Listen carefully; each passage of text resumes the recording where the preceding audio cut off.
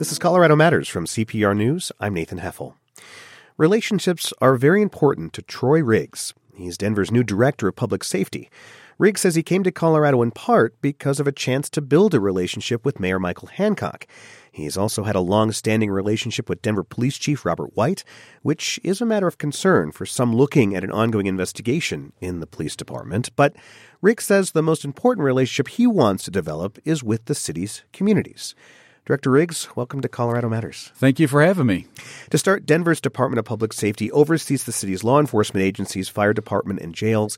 However, you didn't come to Denver for that job, but rather the city's chief operating officer. That was in November.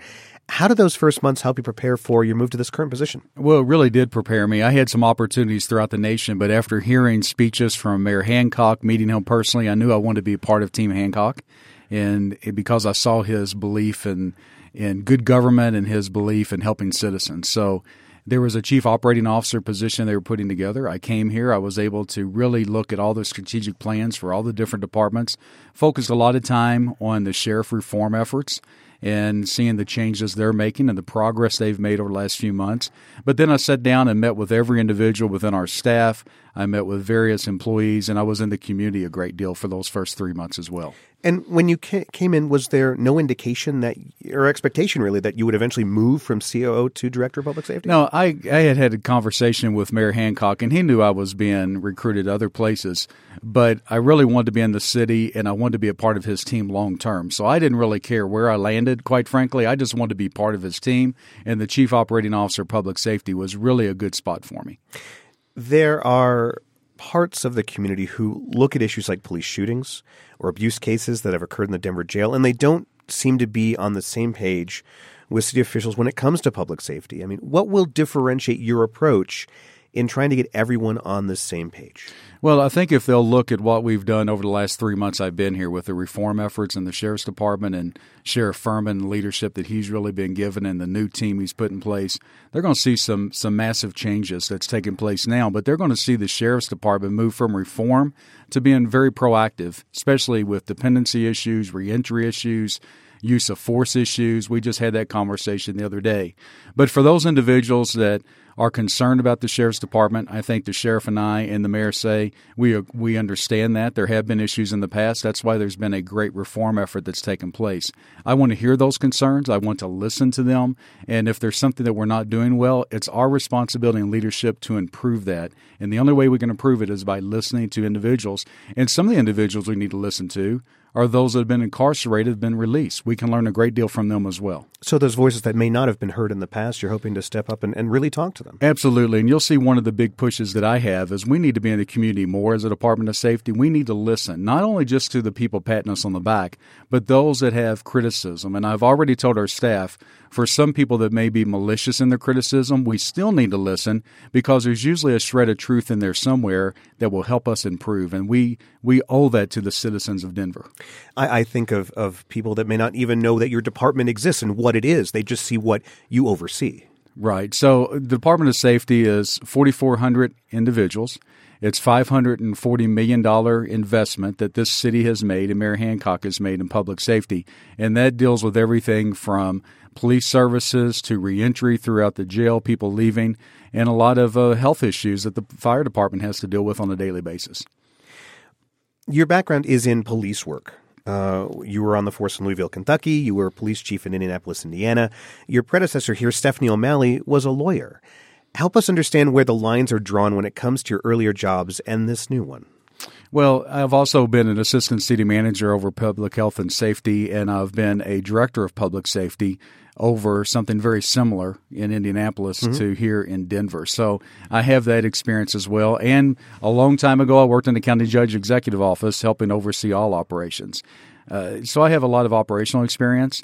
But Stephanie O'Malley had a great deal of legal experience, and there has to be a balance. So I tell people all the time, there's not one person that's smart enough to do this job. It's very difficult, very complex. You're dealing with people every day. You're dealing with some of the tremendous issues that we're grappling with as a nation, and I have to rely on a team around me. So we have a very good team, and I'll have to say I've never seen an executive office that has so much talent, and Stephanie O'Malley needs to be given a great deal of credit for assembling such a very good team. There are a lot of things that have, as you say, already been in place before you came on board here. What initiatives are you considering to make Denver a safer place yourself? Well, one of the things we need to look at is we really have to look at data. We have to see what the data is telling us. We have to really follow the mandate of the mayor to focus on those individuals who have been left behind by Denver's recent prosperity. So you will see us using data. You'll see us not only using data, but data's pretty much useless if we don't listen to people and what their needs are and putting those together. So we're trying to use data to really focus on a few things. Number one, we need to look at poverty, what leads to poverty. We need to also look at those individuals that are what some people refer to as strangers in our community. Maybe it's immigrants. Maybe it's individuals that are coming out of prison that need assistance. And then we really need to look at some health issues, mental health issues, dependency issues. Those are big issues that are causing a lot of our issues. And people once in a while will say, why is a director of safety talking about these issues? If you look in our highest crime areas, our unsafest areas throughout this nation, you're going to find people living in poverty. You're going to find people with mental health issues. You're going to find people that feel like that they have been left out of the American dream. That's our responsibility to help them. And if we do, then that means public safety will enhance over time. And that's why I'm so excited here with the mayor running for re-election. It appears we certainly have a few years, a long-term approach to deal with some of these issues. When you mention data, what sort of numbers are indicative of poverty and possible solutions there? Well, one of the things we have to look at in major cities, and before I came here, I was working for a think tank, and we looked at 50 major cities across America. And kind of the things we looked at was, what's the growth in poverty as percentage to your growth in population? How many people are living with food insecurity? How many individuals are dealing with dependency issues? How many individuals are incarcerated, have some type of mental health issues? These are numbers we have to pull together to make sure that we're using that $540 million investment as efficiently and effectively as possible throughout the city of Denver. So are those numbers out there? You just don't have them yet, or you? We have some numbers. Yeah. So we have already pulled some of the numbers. I had a staff meeting after I got sworn in a week ago on Monday. We had an immediate staff meeting, then a data meeting, I believe, the following day, and we're already putting those numbers together, but we're also listening to the community as well. You're with Colorado Matters from CPR News. We're speaking with Troy Riggs. He's the new head of Denver's Department of Public Safety about his new role and initiatives he's hoping to implement. I want to talk about a couple issues in the news that you're inheriting in this new position. One is, of course, the ongoing reform of the Denver Sheriff Department. In an interview with the Denver Post earlier this week, you said that the department, quote, has to get past reform. What did you mean by that? I know you spoke about it earlier, but let's go deeper. Well, they have to finalize their reform efforts, and then they have to move past reform. Right now, a lot of the effort and a lot of the ingenuity and the focus has been on how do we reform our sheriff's department. Where I would like to see, and I know Sheriff Furman would like to see the department, is let's accomplish those reforms. Let's get on a sustainable path, but then let's also look at proactively. What do we need to be focusing on? Dependency issues we've talked about, mental health issues. There's a great deal that the department already does that can do more. So when you get past reforms, then you can move to being a national leader, and that's the ultimate goal for the Sheriff's Department. Is this frustrating for you coming into this? It's a little frustrating, but remember, I have a history of inheriting different departments that have had great deals of frustration, some being investigated by the DOJ when I arrived and trying to work through that. The issues that we have here are not insurmountable. There's good leadership in place. It's time-consuming, but one of the things that I'm very optimistic about is that this year they will be able to finish those reform efforts and move to the future. And not only move to the future, set an agenda that they can share with the public for the future. The other area is the investigation into DPD Chief Robert White and his Deputy Chief Matt Murray over the handling of internal affairs. You worked under Chief White in Kentucky and have called him one of your mentors. Why wouldn't that present a conflict of interest in the current investigation? Well, and let me just say this. I did work for Chief White. He is one of my mentors. I won't shy away from that. One of the individuals I called when I had the opportunity to come here was Chief White and asked him about the mayor and asked him about the city. He had nothing but positive to say about everything in Denver. But the mayor's made it very clear. Chief White is a political appointee of the mayor of Denver. The mayor will make the decision on Chief White in an investigation. I will make the decision on Matt Murray because Chief Murray is part of the system through the ranks that he's moved, so I will have to look at that. But when the report is finished, it will go directly to the mayor. He will make the decision. I intend to make the decision on Chief Murray probably sometime after, because there'll be some additional investigative things that'll have to take place. But isn't the ongoing investigation overall your responsibility? You have to have your hand in some of these things. There is, but there's been an independent investigation that's been pulled in to do that Stephanie O'Malley set up. And then there's a deputy director that oversees a lot of that and puts it together at the end. But at the end of the day, it's the mayor's ultimate decision, not mine, and he's made that very clear. Have you consulted with the city's independent monitor, Nick Mitchell, about some of these issues that you're inheriting? I mean, we have a scheduled meeting, I believe, that we're putting together to sit down and have that conversation. But once again, we have a deputy director that's an attorney that works with him constantly on all discipline process. But I look forward to that. I've met him briefly, but I look forward to have a sit-down conversation. As we mentioned earlier, you said part of this attraction coming to Denver was Mayor Michael Hancock. What was it about him in particular that made you want to be here? Well, when I had the opportunity to come to Denver on some business, and I had a chance to sit down with Mayor Hancock, I think we had about 30 minutes planned, and we ended up spending an hour talking about data, talking about the future of public safety. And it really whetted my appetite to get back into public safety. I'd been thinking about it. I was getting phone calls from city management positions, chief of police positions, but listening to the mayor and listening to his vision really inspired me. So when I returned back to Indianapolis, I started looking at old State of the City addresses, and I found one where he was at the Denver International Airport, and he was talking about all these wonderful things going on in Denver, as any elected official would. But what stood out to me is during the speech, he stopped in the middle of the speech and talked about that he could not forget, and we could not forget as a city, those individuals had been left behind by Denver's recent prosperity. And with my conversation, hearing his speech and seeing his passion, hearing his life story, I knew that was an individual that I could work for, and I knew that with his leadership we could accomplish some great things and lead the nation, quite frankly, in public safety. Now, obviously, not everyone is as big a fan as you about fears of gentrification, affordable housing, the poor getting pushed out by development. So what's different about him in your eyes? Well, I think he realizes that. Remember, he's the mayor of a city that's growing dramatically. He cannot control all of that. People sometimes think the mayor can control that. That's the economy. That's capitalism. But what he's trying to do is make sure that no one's left behind and giving them the same opportunities. And what I like to say is I believe the mayor understands that this city, as great as it is, cannot fulfill its full potential until all of its citizens have the equal opportunity to succeed. And that's what we're going to try to do in public safety and help the mayor with that, because it is a public safety issue. And briefly, I found this very interesting, but another area that I think is interesting is that you don't immediately associate public safety with faith. But I understand you don't look at the two as a dichotomy. How so?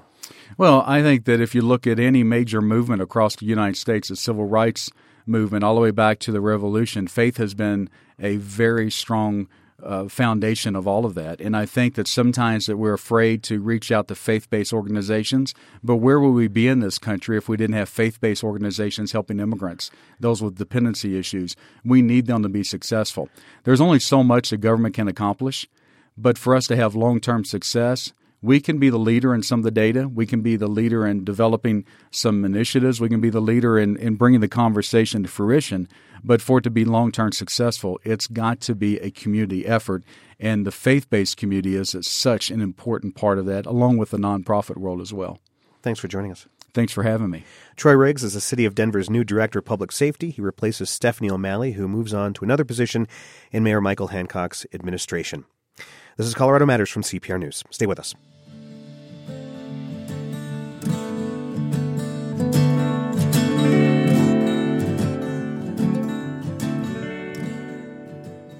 Public art is tough to take care of. It's exposed to things like harsh weather conditions, vandalism, and interactions with people. And collections around Colorado, from Denver to Steamboat Springs, are aging. They're also growing. CPR's Michael Elizabeth Sakis spoke with public art caretakers about how hard it is to keep up.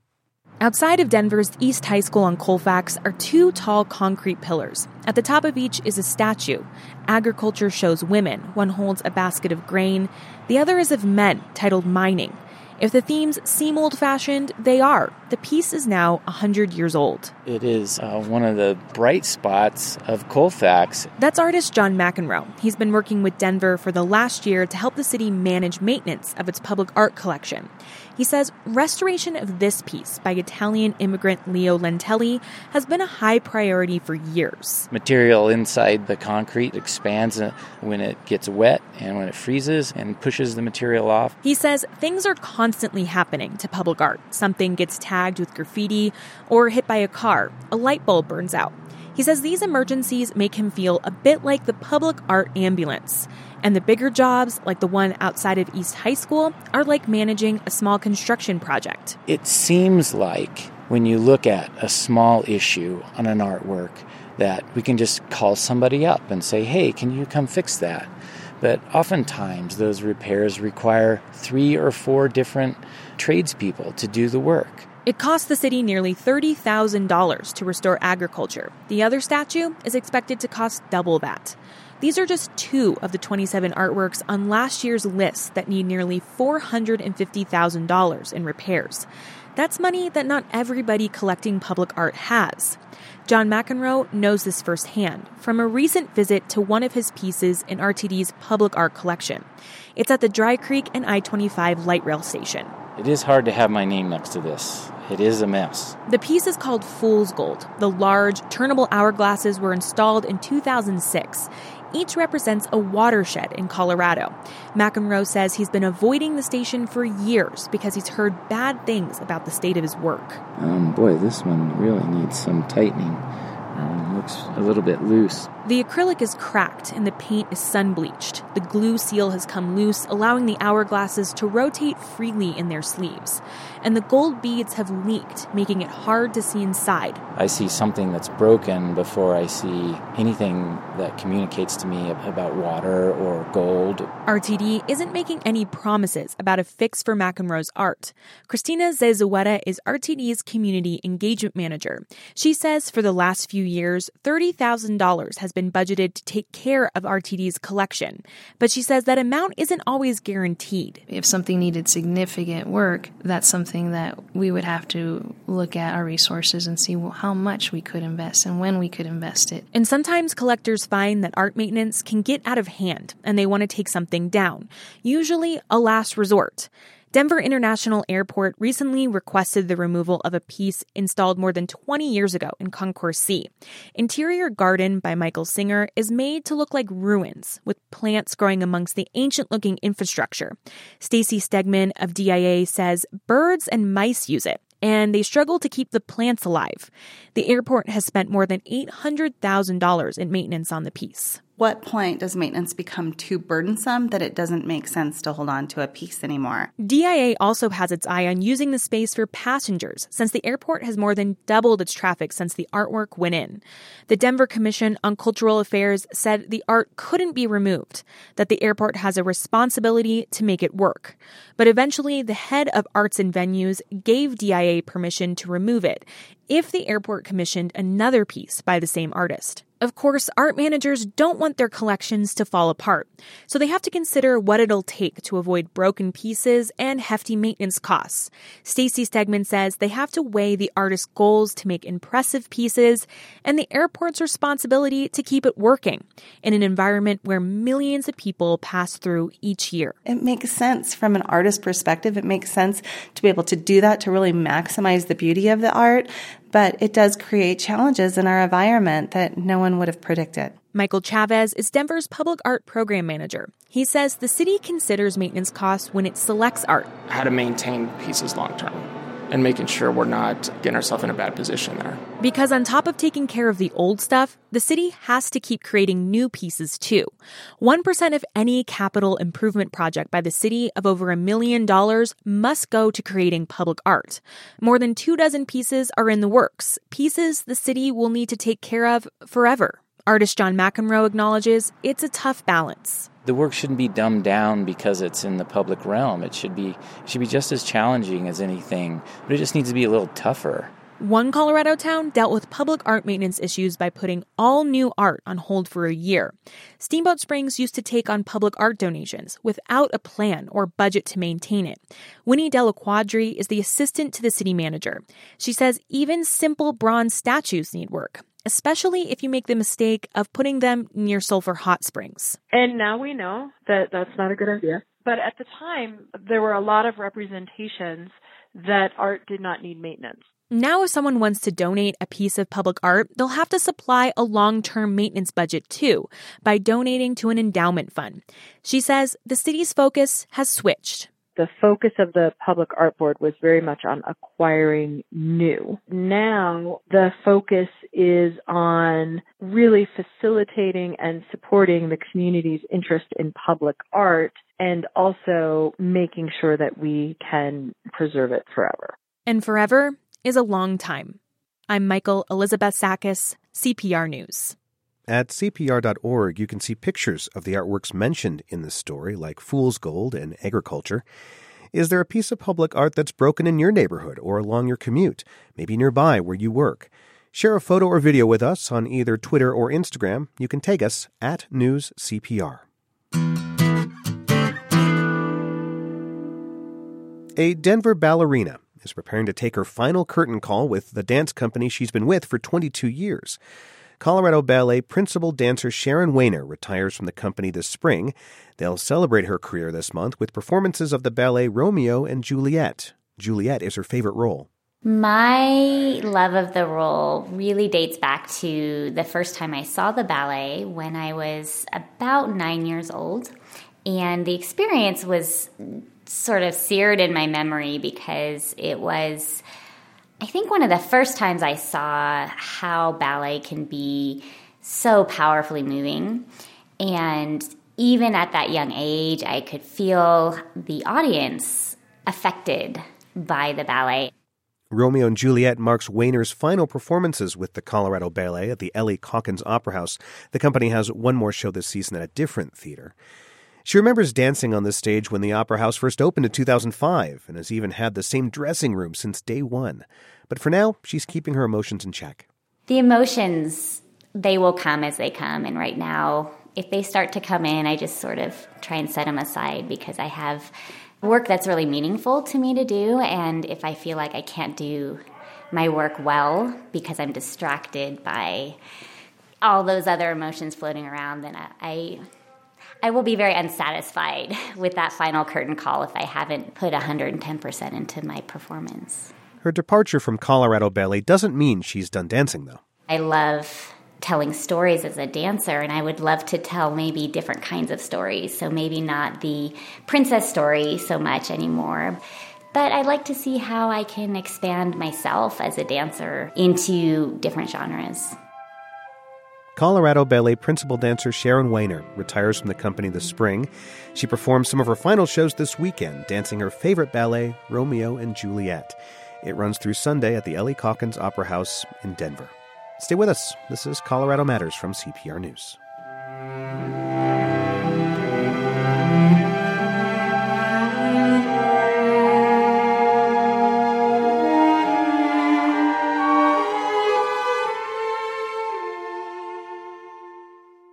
One story has haunted a reporter in Greeley for the past 40 years, the murder of a 7-Eleven clerk who the reporter Mike Peters knew of before she died. It happened back in 1977. Peters and law enforcement officers stuck with the case over all these years, and the officers finally found the killer. Peters tells the whole story in a new book called The Cornfield. Mike, welcome to the show.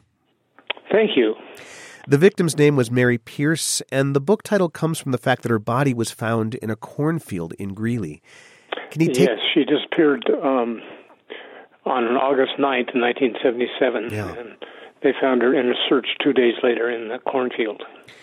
It's inside the Greeley city limits now, since the city has expanded, but the cornfield is still there. Yeah, take us back to that cornfield. You describe it in the book so vividly, and of course, Greeley, there are a lot of cornfields around, but this one felt different to you when you came up on it, right? Well, this one, for 40 years now, has haunted me every time we go by it. I think about Mary and she being found there. And almost every cop that worked the case has told me that he can't go by there without thinking of her either. That cornfield just took a different meaning in everything.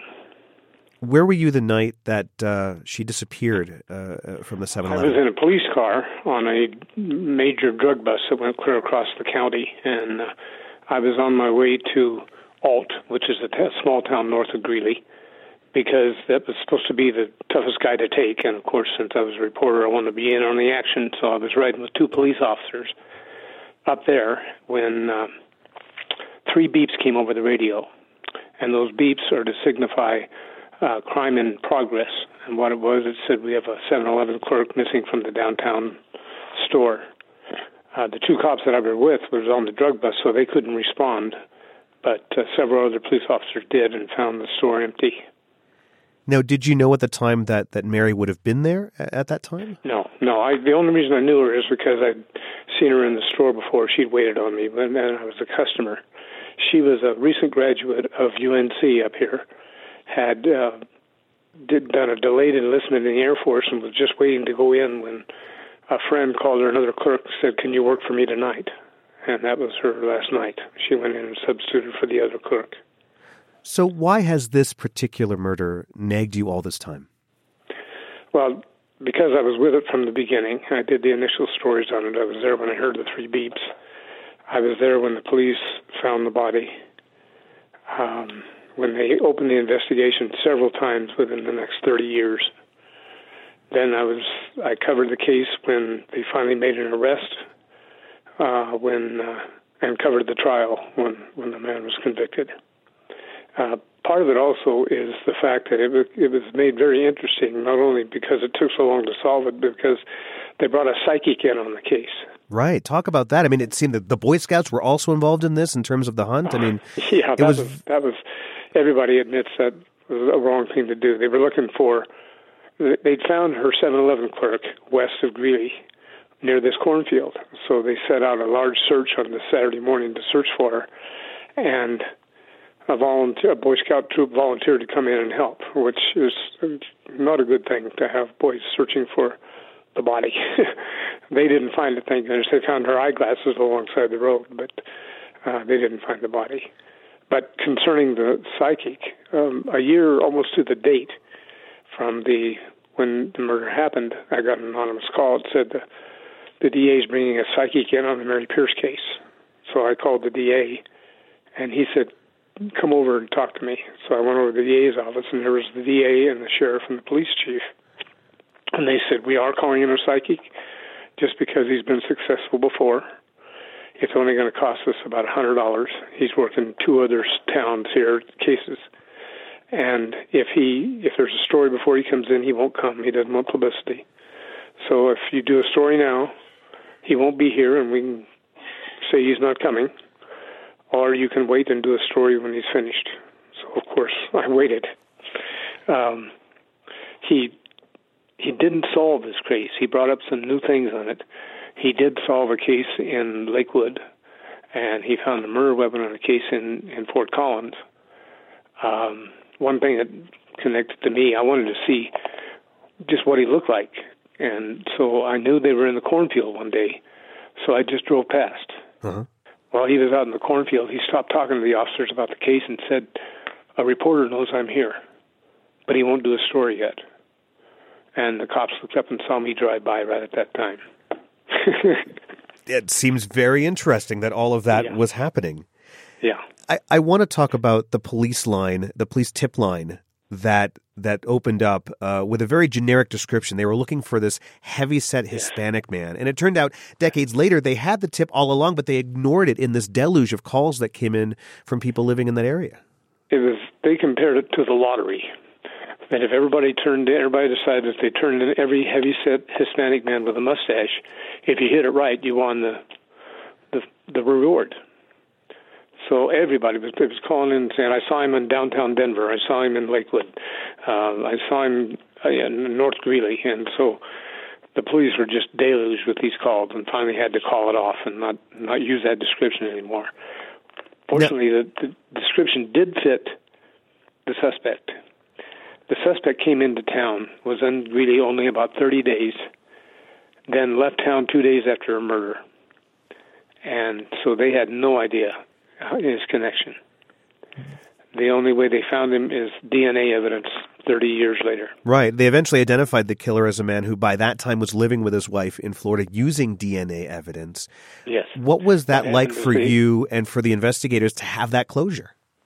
That was amazing. And the investigator at the sheriff's office who found the DNA, and they thought they'd lost the DNA, and that the CBI had used up the DNA in their investigation 30 years before.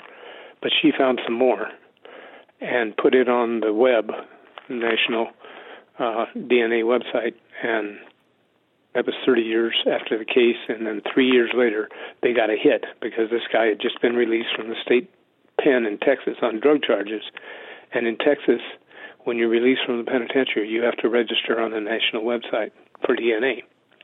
And that's how they made the connection. Was that a fluke that you just found the DNA just as a fluke, just looking around, or? She was going through the evidence. The evidence locker for this thing was tremendous. You can imagine after so many years how much evidence they'd gathered. And it was almost overwhelming. And she found blood and semen samples on a little bitty card that was officially taken for this. And so it was good evidence in the case. Right. And she was able to get it into CBI and get it. See, 40 years ago when the case happened, there was no such thing as DNA connections. So this happened as DNA progressed. For the longest time, the prime suspects in the case were actually two brothers who had just moved from Utah where they'd attacked other women and been sent to jail, but law enforcement couldn't prove that they were involved. Do you still think they were involved? Any evidence in their car that she'd been there. They admitted to being in the 7-Eleven store the night she was taken. They had been being in there after midnight. She was taken about 3 o'clock in the morning. But that's all they admitted. It came close to, they said some things that shed evidence that they were involved, and they could have been. They could have been 3 people involved in this, but police have never been able to connect the two men. What happened in this case is that they brought one of them back to stand trial, and they had already sent in, years before, the blood samples and semen samples to CBI.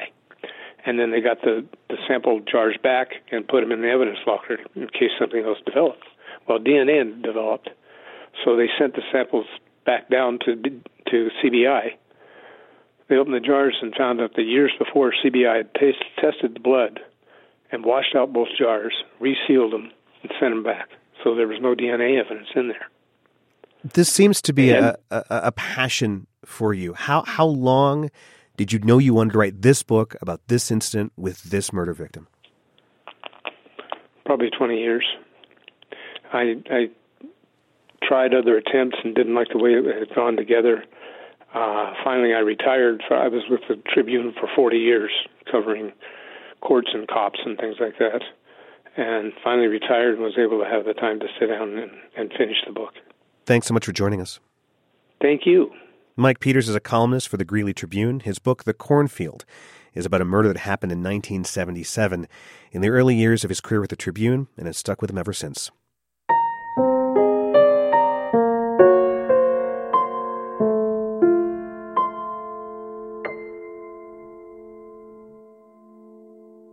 It takes a lot of power to fuel Denver's growing marijuana industry. CPR News has new data from the city that shows the energy-hungry plants soak up nearly 4% of the city's total electricity use.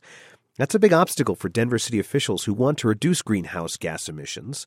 CPR energy reporter Grace Hood talked with Joanne Allen about newly released numbers. Just how much power does it take to grow marijuana plants? It's really significant. The key point is that it's been growing year over year since 2012. Back then, it was about 1.5% of total use in the city. And in 2016, the most recent year of data that's available, it's nearly 4% of the city's total electricity use. The marijuana industry, that's, billions of revenue, and it's grown significantly during that time period. And certainly that upward trajectory of electricity use shows few signs of stopping. And cities like Denver are really on the forefront of tracking this. The city wants to reduce greenhouse gas emissions 80% by 2050. So what are they doing with this particular data? There's good news and bad news here. Recreational pot industry, it's growing. It brings a lot of tax revenue to the state. It's a challenge because it sucks up so much energy. At the same time, the city is paying really close attention to greenhouse gas emissions. So I think just gathering this data and putting it out there is a key step. The city has a sustainability task force for how to grow cannabis, and it's going to continue a lot of that work. Well, Denver's sustainability officials, what are they saying about these numbers? I spoke with Emily Backus. She's a sustainability advisor with the Denver Department of Public Health and Environment, and she says that the industry is actually getting more efficient in how it grows marijuana.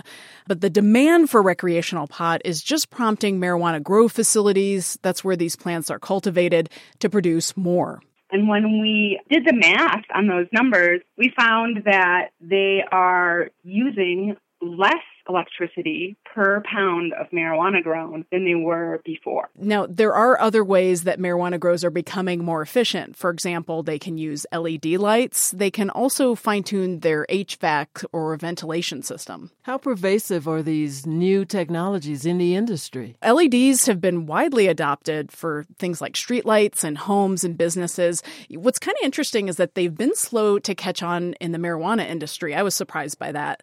I think some growers had bad experiences with these lights early on, but the technology has just really improved significantly. Well, what else are you hearing from growers? I spoke with Tim Cullen. He owns the Colorado Harvest Company in Denver. He spends $13,000 a month to keep the lights on at one of his grow facilities. He experimented with LEDs this past summer to grow plants during a specific stage of development. So he's not using it for all plants all the time, and he's kind of slowly swapping out his less efficient lights. And it does offset our electrical use, but it's little bits at a time, and it's over years and years and years. So I think kind of the one key thing to point out here is you're not hearing a sense of urgency in his voice. That could be a theme there. I don't think there's a huge push right now to reduce electricity use. And to me, that says that probably the upward trajectory we're talking about is going to continue to go up for a few more years before it goes down. Well, Grace, in your reporting, did you find anything else that may cause a tipping point? Even though the city has set a limit on licensed grow operations, each one of those operations can and will continue to expand capacity within legal limits of their license. And in the last year, we've actually seen a 23% increase in production grown at these facilities. I think, for me, if I step back and take this 50,000-foot view of where the industry is at right now, you've got this agricultural process, the growing of plants that's happening almost exclusively indoors because of, maybe the past of the industry and how when it was illegal, that's how you grew plants. Now, you might see in another 5 or 10 years a move towards where you traditionally grow agriculture, like greenhouses, or you grow it outdoors. We're starting to see that in Pueblo. And I think that's where in the coming years we'll kind of go from eating around the edges with this, and you have things like LED lights and people fine-tuning their HVAC system, to really where you see bigger impacts with reduction of electricity use. And that's where you can maximize that with greenhouses and just using the sunlight outdoors. So that's where the big cost savings are. That was CPR Energy reporter Grace Hood talking with Joanne Allen about the growing power use of the marijuana industry in Denver. Mariachi music will fill the Denver Center's Stage Theater once more this weekend.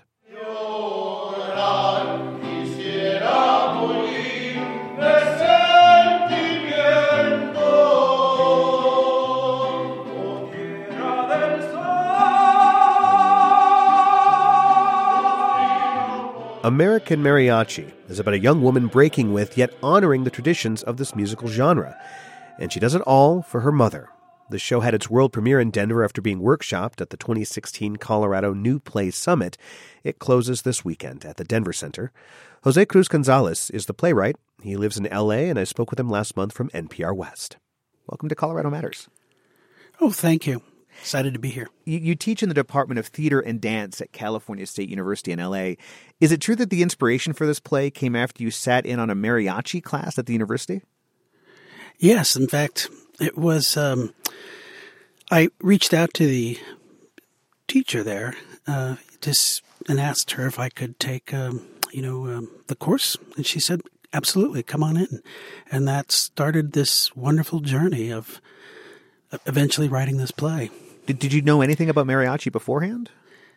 No, not at all. My parents listened to it when I was a kid, but no, nothing until I stepped into that world. So was that what made you take this class in the first place, or was just curiosity about the music? No, I think it was curiosity of the music, wanting to try something different. For me, I have no musical talent in my body, and taking that class, and that's been now 7 years, I've got a little better over time. But it was an amazing journey for me to learn about the music, and of course, studying with different teachers, and from listening to the teachers tell their stories, there was this wonderful, wonderful story of women playing this music that's been traditionally played by men. And why was it traditionally so hard for women to break into mariachi? Well, it's a musical form that's hundreds of years old, and it was. It comes out of the conquest of the New World, this merging of music and cultures, this blending, and so it was a tradition that has been passed on from fathers to sons, and it wasn't really until I'd say the 1940s that women started to play just for a little bit in Mexico as sort of a novelty, but it wasn't really until the 1970s here in the United States that women began to start their own groups. And your play is set in the American Southwest in the 1970s. Lucha is the main character, and she's become obsessed with learning a very specific mariachi song. Could you sing or hum a bit of that for us? Sure. I'll do it in Spanish and do it in English for you. Sure. Mi rosa como ninguna, un bello perfume en flor, de plantar en mi jardín, que todos vean mi amor. You are a rose like no other, a beautiful perfume in bloom. I'll plant you in my garden, for all to see you're mine. Why is Lucha so committed to learning that song? Well, this is a song that her father, who was a working mariachi, wrote and sang and recorded for her mother. And so this was recorded in one of those voiceographs, those old little booths where you could record a 45 record. Oh, right, and send it to family and friends and things like that. Yeah. And so this was, of course, a song because he was in love with her mother, and wrote it for her. And of course, this was cherished by the mother. Lucha listened to it growing up as her mother was always cleaning on the weekends, the house, that sort of thing. And so it was, embedded in her early on. And this is something that her mother cherished. What happens to that record? What happens to it? Well, it gets broken. And, her mother is also suffering from early dementia. And when she plays that record, she comes alive. And once it's broken, it's her quest of, I've got to figure out how to learn that song. I've got to learn to play this music. And of course, her cousin Boli says, are you out of your mind? Your father wouldn't allow it. And thus begins this journey of this young woman trying to find other women to learn to play this song, to find this group and play this song. I want to hear. Of course, they're going to run over all sorts of stuff, challenges, of course. Because you mentioned it's such a difficult thing, and almost is taboo too strong a word back in the 70s. Absolutely, in this time, again, with working mariachis, they would go to bars and where the immigrant men are to listen, to those songs from of home, and women didn't show up there. At least, not the women that were respectable. I want to hear some music, more music from the show now.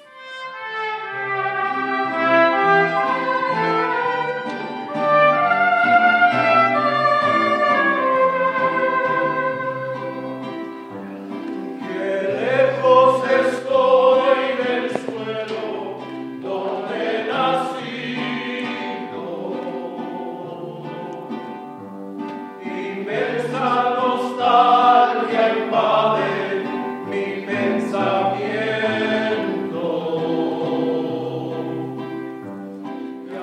This is Canción Mixteca, which is sung by Lucha's father.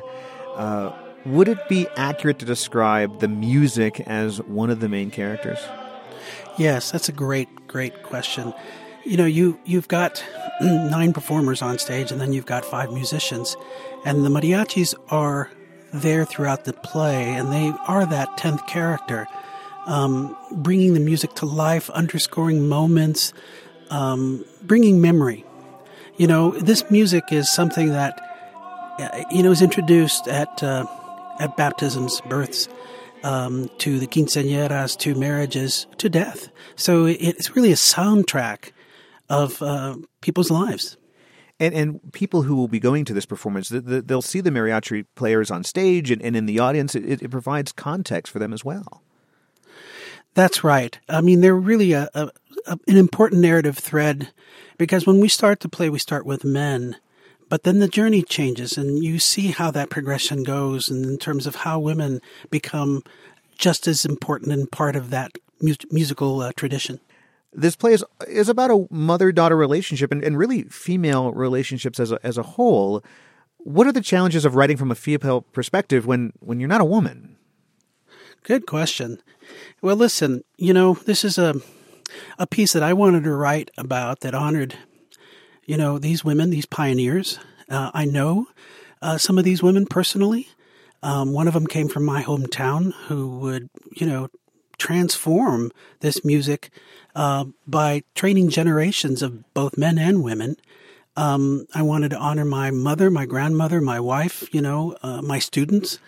And it was great to have my musical director, Cynthia Rafer Flores, who herself is one of these mariachi pioneers that comes from the 70s, also played with this other mariachi that came from my hometown. And so, Cindy always would tell me straight. If you got it right or not. Yeah. Yeah, right. The title of the play was originally just the initials AM. What did that stand for? Well, it originally stood for American Mariachi, and when I was telling Denver, I'm thinking of the title as AM, and they said, well, what does it stand for? And I said, American Mariachi. It's also the name of the woman, Amalia Morales, which is the father who married Amalia, and it's written on that little record, AM, and of course AM radio, where you listen to this music. Thank you so much for joining us. Thank you. Jose Cruz Gonzalez speaking to me last month from NPR West. His play American Mariachi wraps up at the Denver Center this weekend. And that's our show. Thanks to Michael Hughes, Anthony Cotton, and Rachel Estabrook. I'm Nathan Heffel. This is Colorado Matters from CPR News. Have a great day.